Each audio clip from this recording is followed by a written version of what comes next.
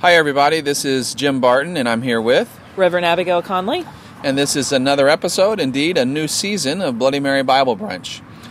This year, we're going to talk about what the Bible has to say about death. So we're sort of continuing our practice of talking about controversial topics.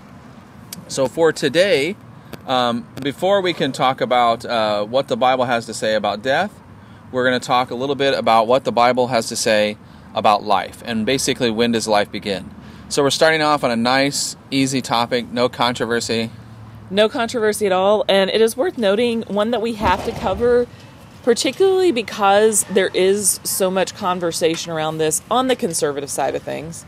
And whether or not we want to have this conversation, it's one that we kind of get sucked into.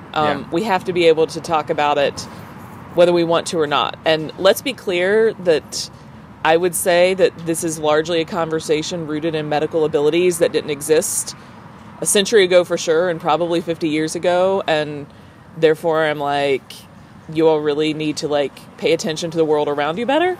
But that's my cynical view, and so we will continue the conversation regardless of my cynicism. Excellent. So, we have sort of set out as a continuum of what the answers to this question could be of when life begins.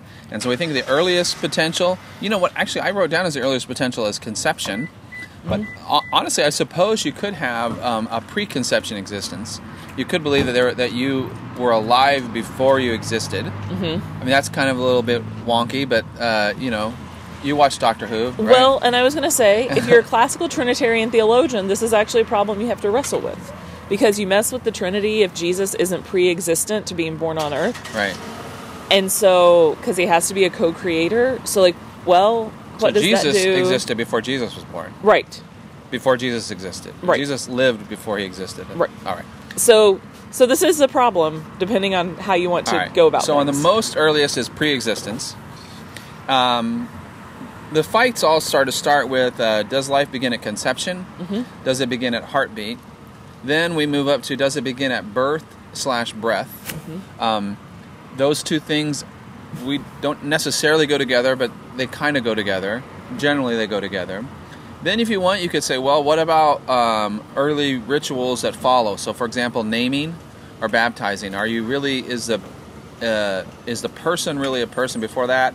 And then maybe at the latest would be some sort of idea of autonomy or personhood. Mm-hmm.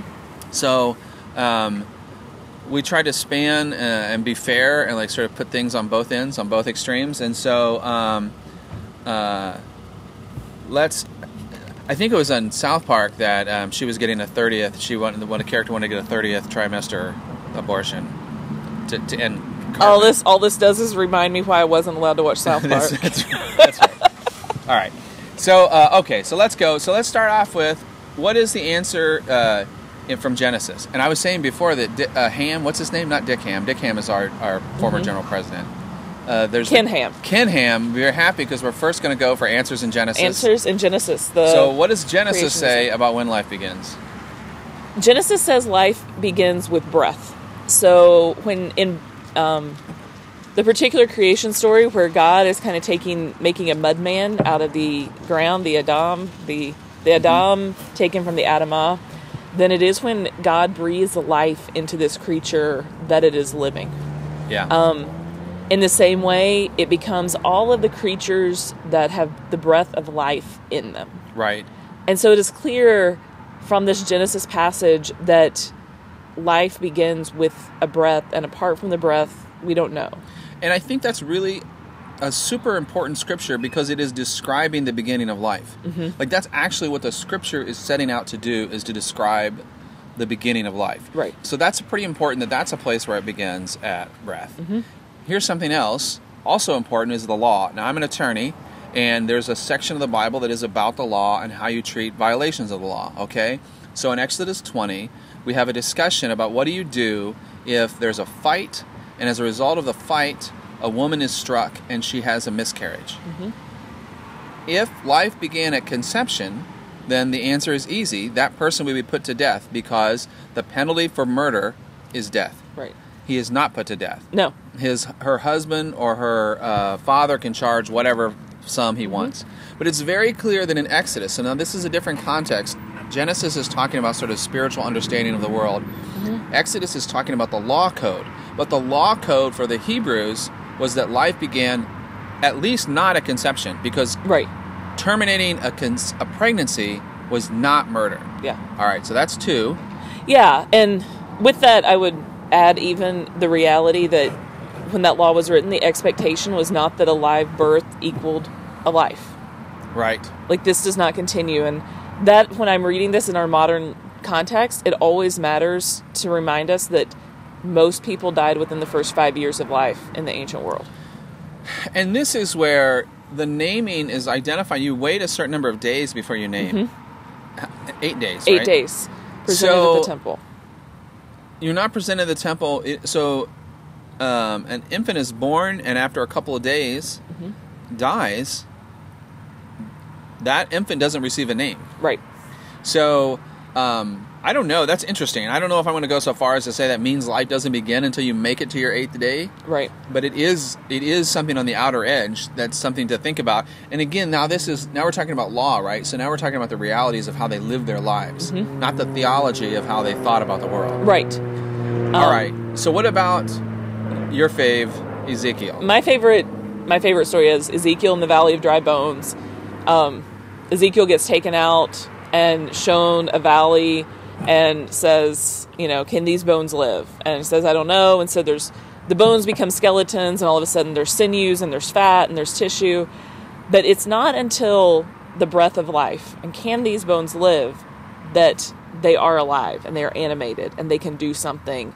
And they are like the house of Israel. It is this breath of life called from the 4 corners of the world.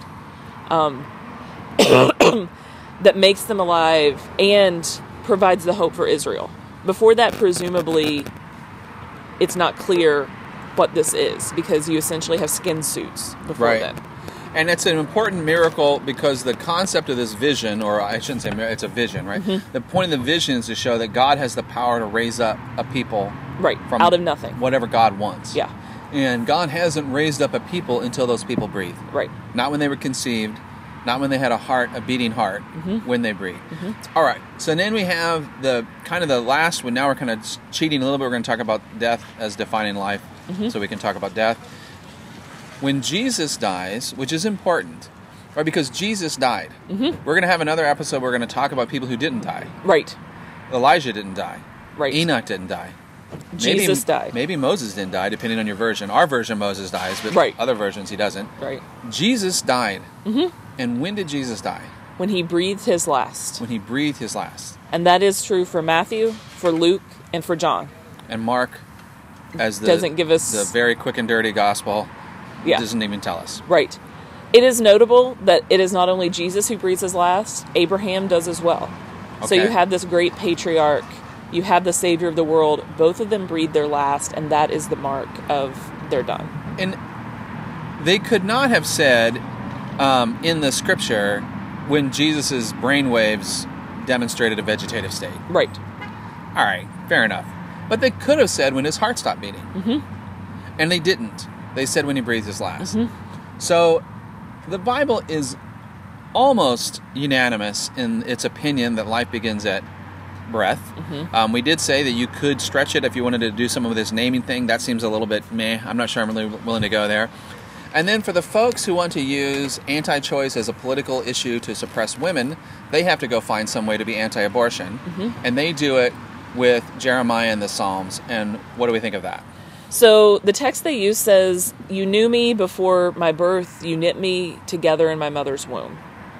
So first of all, in Jeremiah's case in particular, this is Jeremiah saying how awesome a prophet he is. It is literally him saying, I was called before birth, I was this well known, and that is extraordinary. Right. This is not the true of most of the prophets. Right. And it's not, Jeremiah's sister didn't know Jeremiah then. Right. God Almighty knew. The great I Am knew. Right. Well, okay. All right, so fair enough. Right. Knew Jeremiah before Jeremiah's birth. And, again, this makes Jeremiah a big freaking deal because it seems that this is unusual Right. in the realm of humanity. And similarly with the psalmist, I think the psalmist uses it to demonstrate the vastness of God's love and the power of God to say that you knew me in my mother's womb. You can get to this by formulating it in the reverse. Because if God's knowledge of us prior to birth means that we were alive prior to birth, right? Then what that means is God can only know us if we are alive. Right? So is it true that God can only know us? Are we limiting God to say God can only know us if we are alive? No, God can do anything. And so it doesn't work logically, frankly. Secondly, it's for poetry. It's describing the power of God in a poetic form. So I think that's no more compelling than taking the idea that if you have to wait till 8 days to name someone, that life doesn't begin until day 8. I think that's a stretch. I think that's taking it out of context. That's taking this sort of very pragmatic, realistic approach and then trying to retrofit it to some theological argument. Okay, so I feel very confident that that's the what the Bible says. Is the Bible always right? No. No. And we spend a lot of time talking about the fact that the Bible is not always right. And in this particular case, we can find times when I think that we have examples of when life has begun, or at least we certainly experienced life beginning prior to a baby taking breath. And you want to talk about the baptism that you did? Yeah, so we're in a tradition that doesn't baptize infants, but many pastors who are not in those traditions still serve as chaplains in hospitals and do a program called Clinical Pastoral Education. And so we might be called in with people with radically different religious traditions, including non-Christian ones. And when I served as a chaplain, one of those was a baptism. And so I was called in to baptize a baby who we knew would never take a breath. One of the reasons she would die within moments of birth, if not hours at most, and probably moments, was that she had no diaphragm. So she literally cannot take a breath. This child had a name. This child has a baptism. This child's baptism is recorded legally for a Roman Catholic tradition that does care about those documents. Right. So that becomes very ambiguous for parents who experienced a loss, for a nurse who, in addition to talking to me, because she called me down and I said, you're going to have to tell me, what is this baby going to look like if you're telling me all these deformities? She also, when they were ready to have the baby baptized, she waited until I got there. We did the baptism. Chances are the baby's heart stopped beating long before I came. And she said, why would I do that? Why would I check? Why would I check? Right. Why would I will wait until you get there, until this ritual that they need is done, and then we'll check, and then we'll declare the baby dead. So it's totally ambiguous. I think it really gets to the fact that these issues about life and death sort of confound, Aristotelian bifurcated logic about, this and this, and does it satisfy this, and can we categorize it, and can we put it in this? I mean, I think this is a real example of where that child was alive, as far as their parents were concerned, because the child's parents experienced a death. Right. And I think we can also expand that to people who have miscarriages, particularly late-term miscarriages, experience a loss and a death in a way that it does a disservice to say that that's not a real experience for them. Right. In the same way that stillbirths and all of those things that require you to still give birth to a child that doesn't live. I think we can talk about that too on the other end of things, because death is so much more clinical. When I've been present when people die, it is typically the breath that someone without a medical degree can witness. Yeah. At the same time, there's plenty of people who it's like, well, they still have brainwaves, so we put them on the machines and we do these things. Right. So it becomes very ambiguous, and this is where I'd say partly because of our medical intervention. And until we can have conversations like these, along with the medical realities, we're not going to reach good places for ourselves. Right. That is where it's like, the medical industry says life or death is the worst enemy. And it's like, well, we can say death is ambiguous, and let's talk about what that means. Let's talk about what life means, and let's figure out something better than what we have. Right. Because we have a sucky system related to death. And we are kind of in a frontier, frankly, in the any kind of global context about being able to understand things and do things in ways that humans have just not been able to do very long. Right.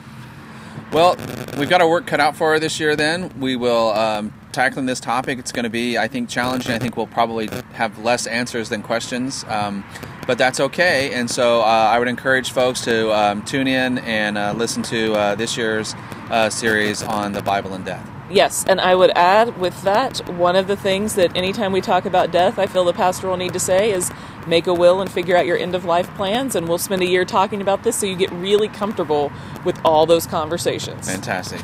All right, until next time, cheers.